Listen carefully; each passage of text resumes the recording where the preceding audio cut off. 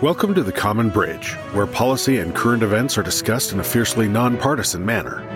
The host, Richard Helppie, is a philanthropist, entrepreneur, and political analyst who has over 1 million listeners around the world. The Common Bridge is available on Substack.com and draws guests and audiences across the political spectrum. Hello, welcome to The Common Bridge. I'm your host, Rich Helppie, and again, we're going to be talking about guns, this time from a different angle. Our guest today is none other than President Joseph R. Biden. The President did make some comments on June 2nd, and we're going to speak with him about that.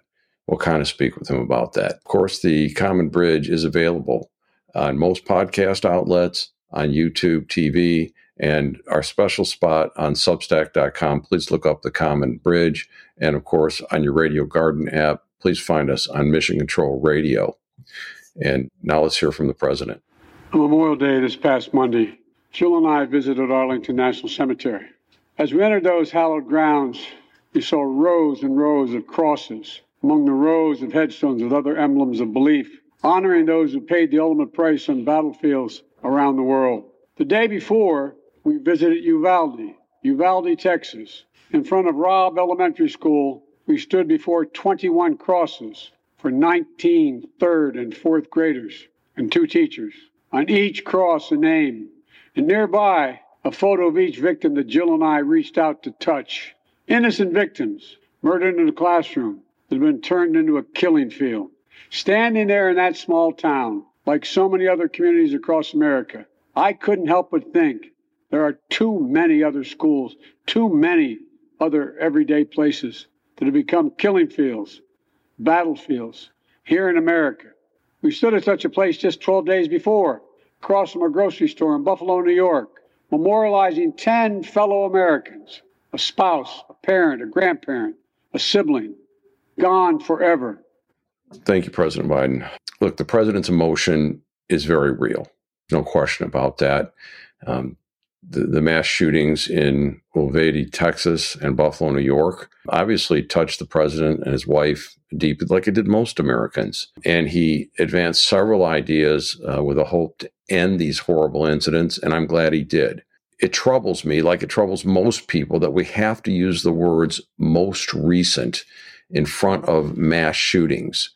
And let's be clear, in the absence of effective policies to change, this isn't going to end. Now, it's a solvable problem. And like so many other issues of the day, our political gridlock, our distrust of institutions, our polarized politics, and our corrupt reporting industries allow the matter to not only fester, but just get worse. The problem is real. The problem needs to be solved. It won't get solved by one president. It won't get solved by one party.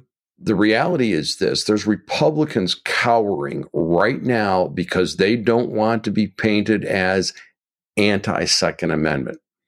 And there are Democrats increasingly desperate to change the electoral narrative, to find a single issue to distract from their track record. And all of them are trying to say, well, what's politically possible? The politics are supposed to work for us. So any good solution, it needs to become politically possible.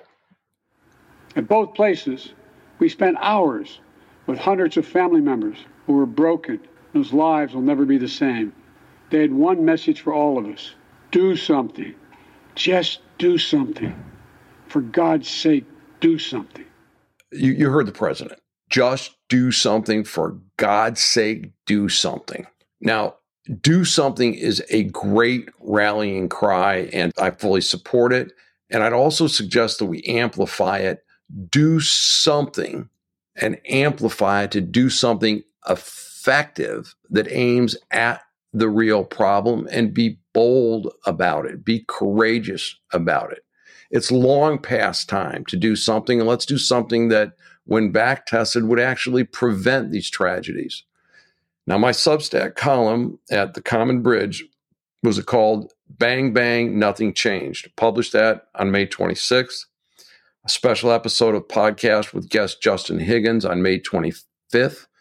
that we called another massacre and nothing done by those elected. There isn't a thinking person alive that can see it's past time to do something.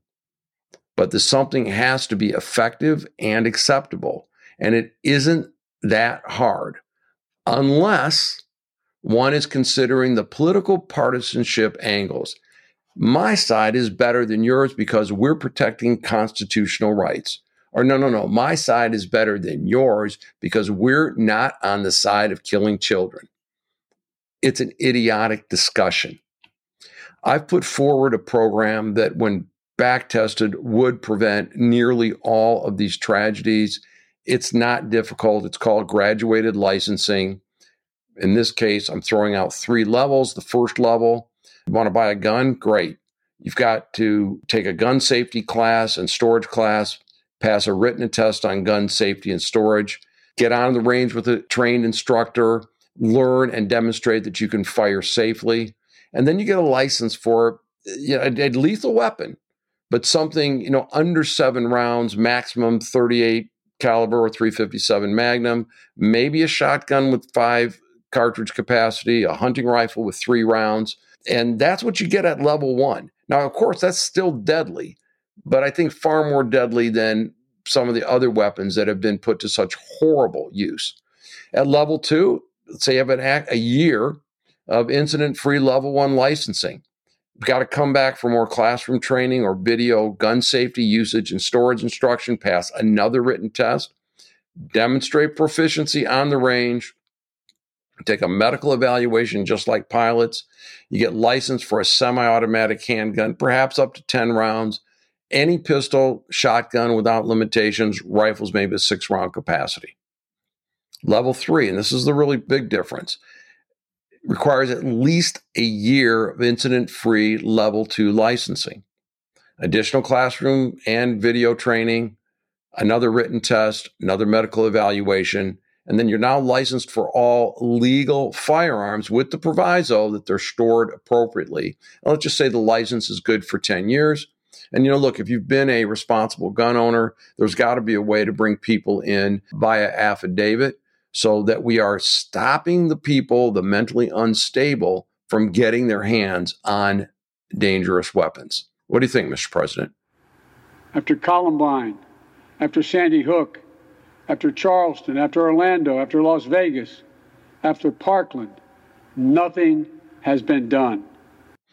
So applause to the president for calling out the political gridlock and partisanship that stalled progress on effective gun laws. And, frankly, a long list of other things. But today we're just going to stick on guns.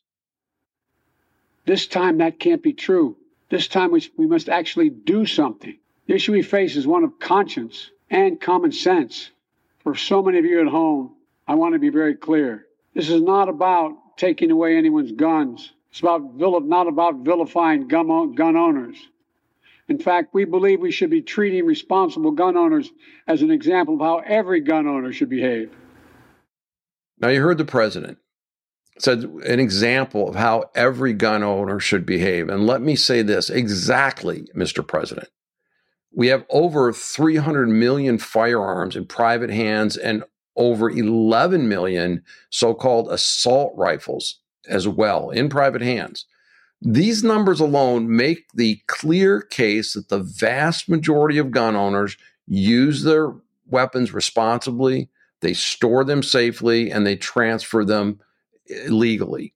Similarly, look, the use of cars to run down people like we saw in Charlottesville and Waukesha do not mean that the vast majority of car owners are not responsible.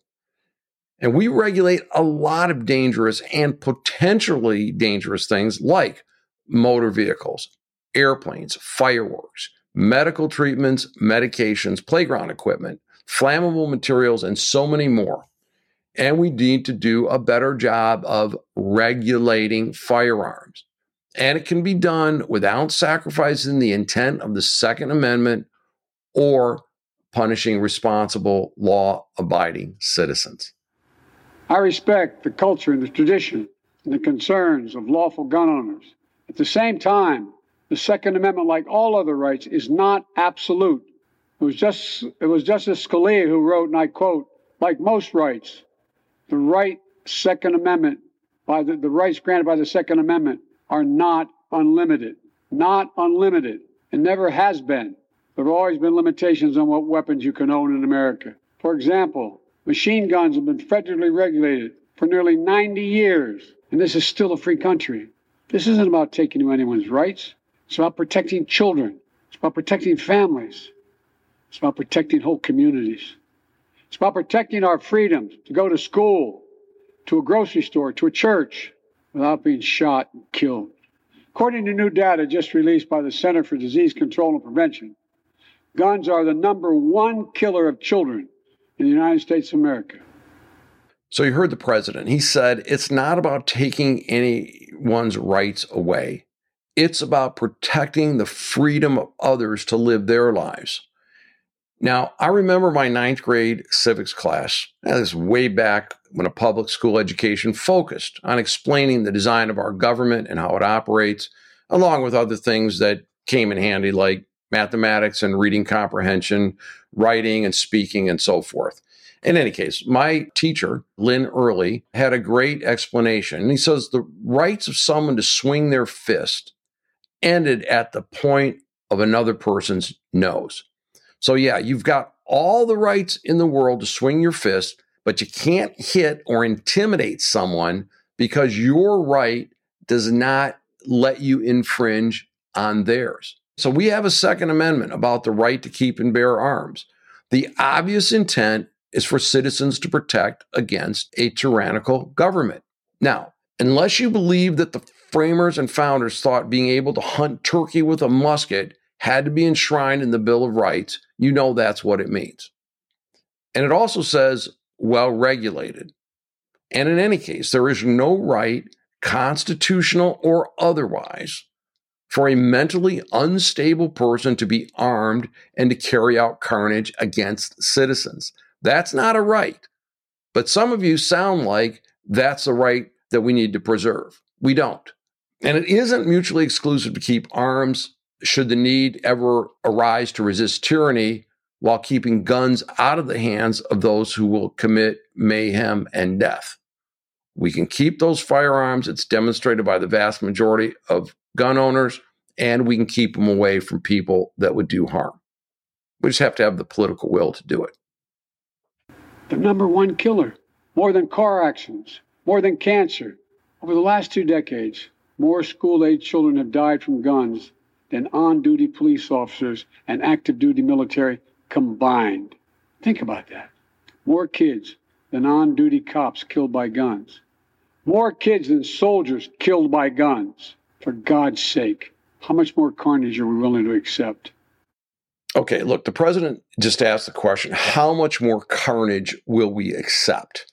And there are statistics. And he cited the police officers and active military duty deaths over the last couple of decades.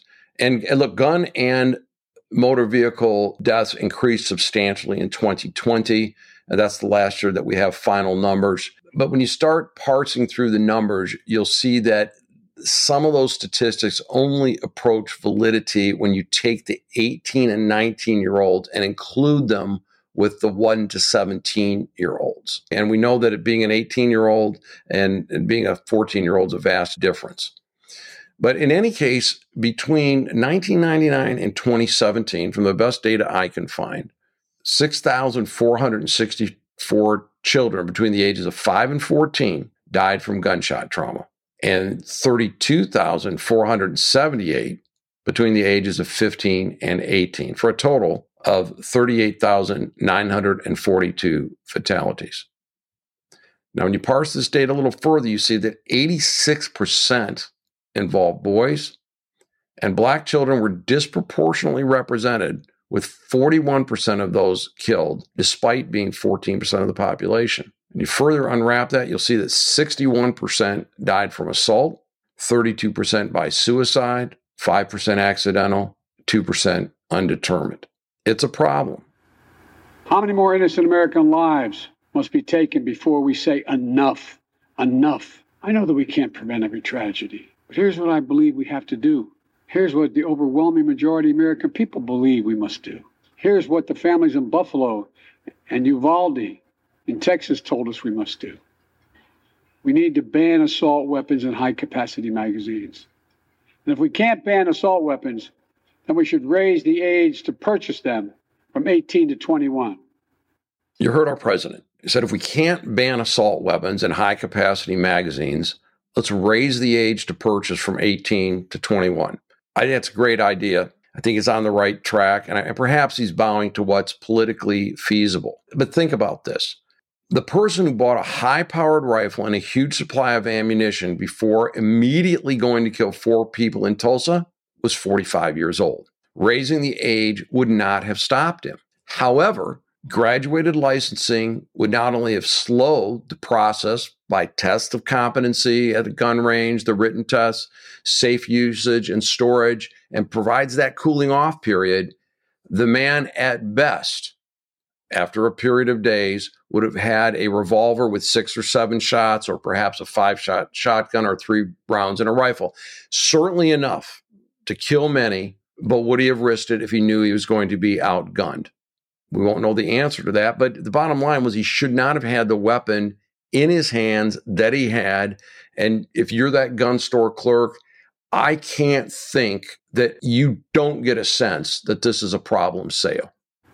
Strengthen background checks, enact safe storage law and red flag laws, repeal the immunity that protects gun manufacturers from liability, address the mental health crisis, deepening the trauma of gun violence and as a consequence of that violence. These are rational, common sense measures. I hope everyone heard the president thinking this through.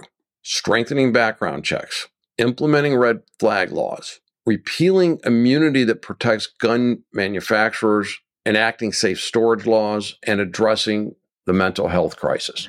Well, hallelujah, I'm glad that we're finally getting commentary on mental health. It's long overdue.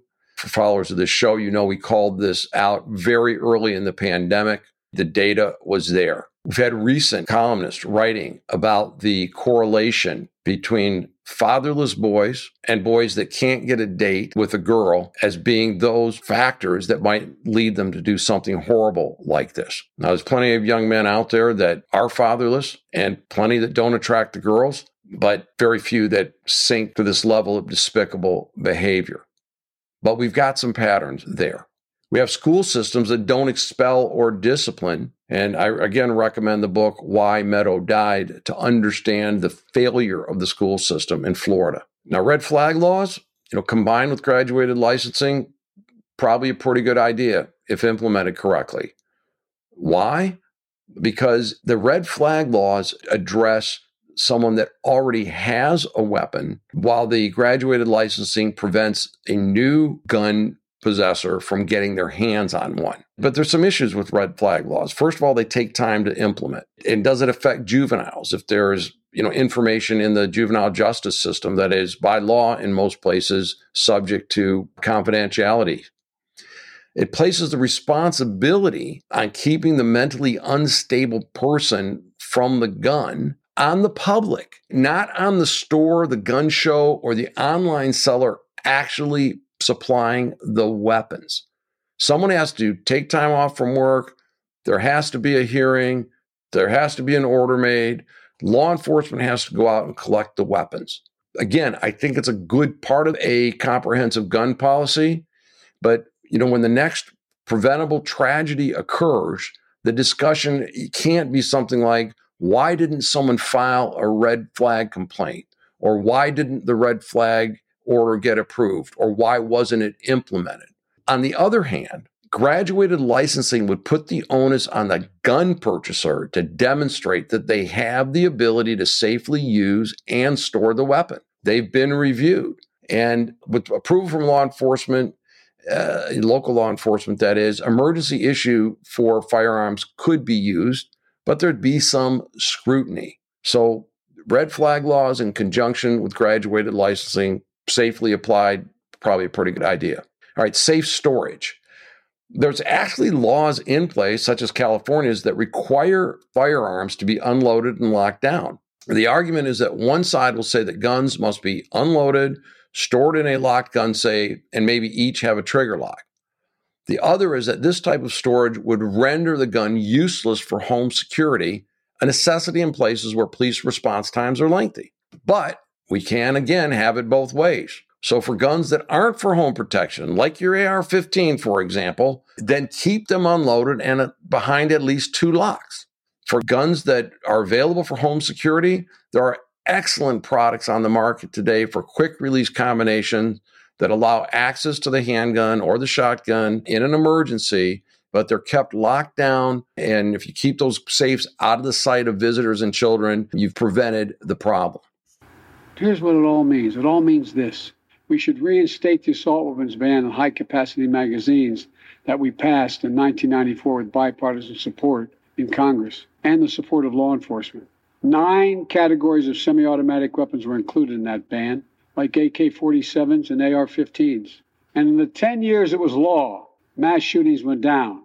But after Republicans let the law expire in 2004, and those weapons were allowed to be sold again, mass shootings tripled. Those are the facts. Okay, the president argues for banning assault-type weapons, specifically AR-15s and AK-47s. And look, we know that the gun manufacturers always find a way around these rules. It also doesn't address the horse that's already out of the barn. And of course, the president is slipping into that partisanship when he says Republicans let the ban slip in 2004. I don't know if they did or not. I don't know if there's a cause and effect, but he just couldn't help himself there. A few years ago, the family of the inventor of the AR-15 said he would have been horrified to know that its design was being used to slaughter children and other innocent lives instead of being used as a military weapon on the battlefields, as it was designed. That's what it was designed for. The president's right that the designer of the Armalite 15 said he wished he had never made the gun. But again, it's a collision of the Second Amendment, misinterpreted Second Amendment. People that are using these weapons the way they are not defending against tyranny. They're not part of a well-regulated militia. We should limit how many rounds a weapon can hold. Why in God's name should an ordinary citizen be able to purchase an assault weapon that holds 30-round magazines that let mass shooters fire hundreds of bullets in a matter of minutes? The damage was so devastating in Uvalde, parents had to do DNA swabs to identify the remains of their children. 9 and 10-year-old children. Enough. We should expand background checks to keep guns out of the hands of felons, fugitives, and those under restraining orders. Stronger background checks are something that the vast majority of Americans, including the majority of gun owners, agree on. I also believe we should have safe storage laws and personal liability for not locking up your gun. The president, I think, raises a valid legal question. I'd love to have an attorney come on the show about liability for not locking up your gun. We do have a legal theory called user in due course and attractive nuisance. And we, of course, had many tragedies where someone got their hands on a weapon that wasn't properly secured.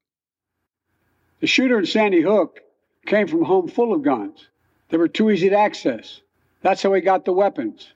The weapon he used to kill his mother and then murdered 26 people, including 20 first graders. If you own a weapon, you have a responsibility to secure it. Every responsible gun owner agrees to make sure no one else can have access to it, to lock it up, to have trigger locks. And if you don't, and something bad happens, you should be held responsible. We should also have national red flag laws so that a parent, a teacher, a counselor can flag for a court that a child, a student, a patient is exhibiting violent tendencies, threatening classmates, or experiencing suicidal thoughts that makes them a danger to themselves or to others. 19 states in the District of Columbia have red flag laws. The Delaware law is named after my son, Attorney General Beau Biden. Fort Hood, Texas, 2009, 13 dead and more than 30 injured. Marjorie Stoneman Douglas High School in Parkland, Florida, 2018, 17 dead, 17 injured. In both places, countless others suffering with invisible wounds. Red flag laws could have stopped both these shooters. In Uvalde, the shooter was 17 when he asked his sister to buy him an assault weapon, knowing he'd be denied because he was too young to purchase one himself. She refused. But as soon as he turned 18, he purchased 2 assault weapons for himself. Because in Texas, You can be 18 years old and buy an assault weapon, even though you can't buy a pistol in Texas until you're 21. We can't ban assault weapons as we should. We must at least raise the age to be able to purchase one to 21. The president again says, look, let's raise the age for certain weapons to 21. And again, after he talks about the red flag laws and the Texas shooter trying to buy at 17, I think that the graduated licensing would have blocked this. Look, I know some folks will say 18-year-olds can serve in the military and fire those weapons. But that's with training and supervision by the best trained experts in the world.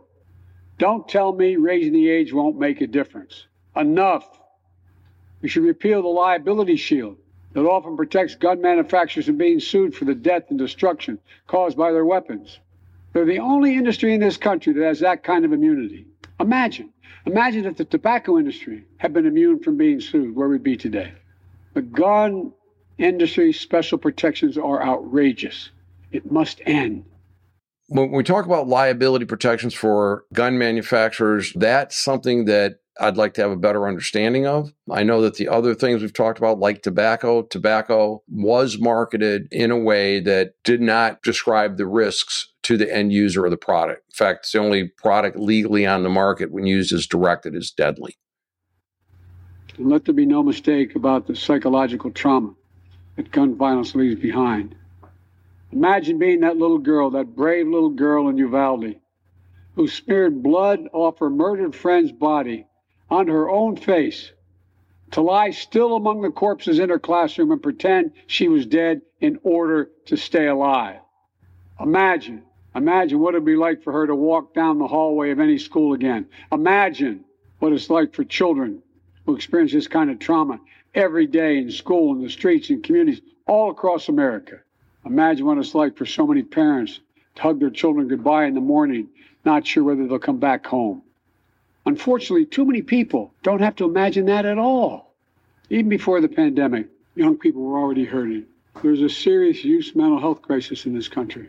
We have to do something about it. That's why mental health is the heart of my unity agenda that I laid out in the State of the Union address this year.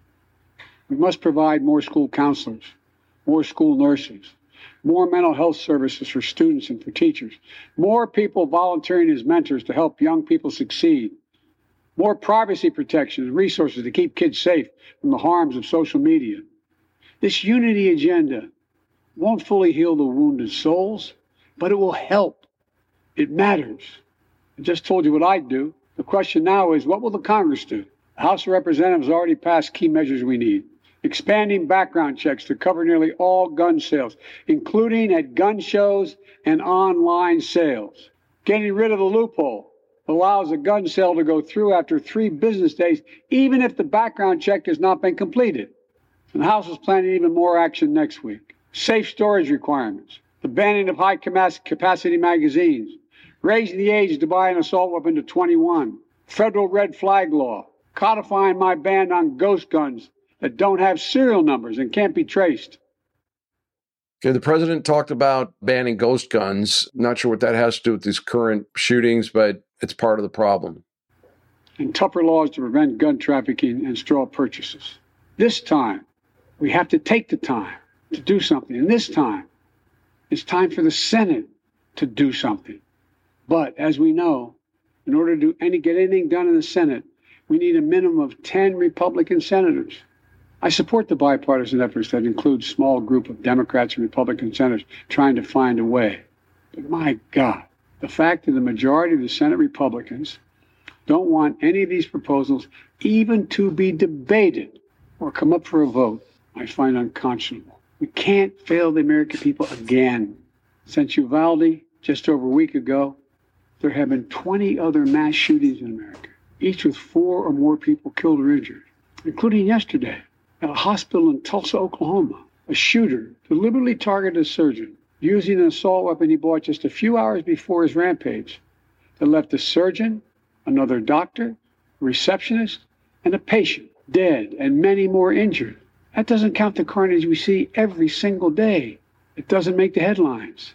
I've been in this fight for a long time. I know how hard it is, but I'll never give up. And if Congress fails, I believe this time a majority of the American people won't give up either. I believe the majority of you will act to turn your outrage into making this issue central to your vote. Enough, enough, enough. Look, the president's right. Your vote counts. I hope all eligible citizens go out and cast a vote.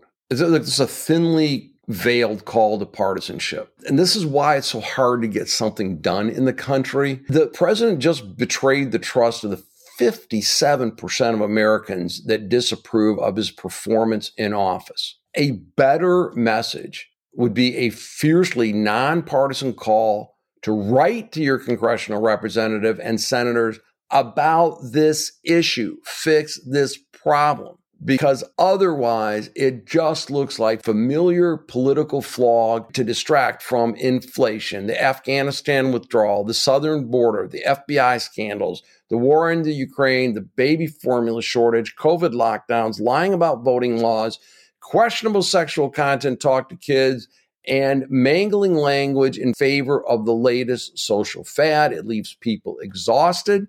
When we have a real problem with keeping firearms away from people that shouldn't have them.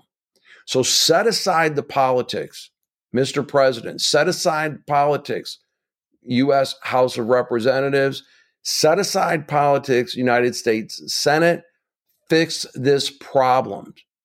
There it is. Over the next 17 days, the families in Uvalde will continue burying their dead. It will take that long in part because it's a town where everyone knows everyone. And day by day, they will honor each one they lost.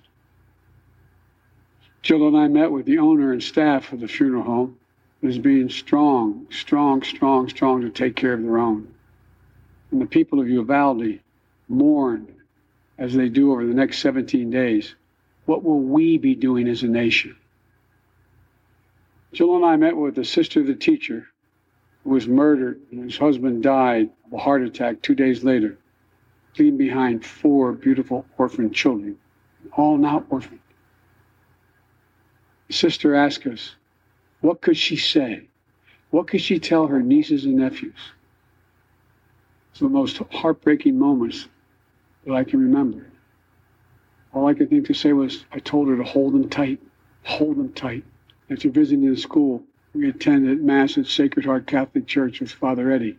In the pews, families and friends held each other tightly.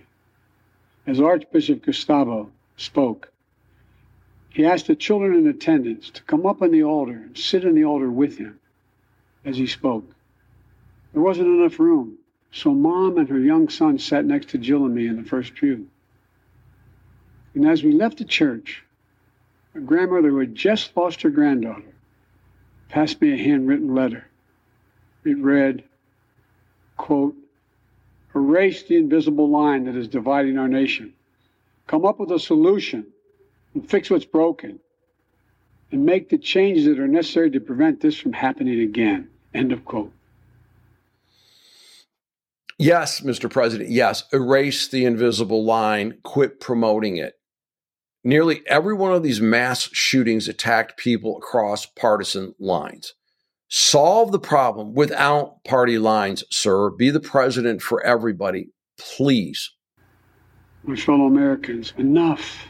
Enough. It's time for each of us to do our part. It's time to act.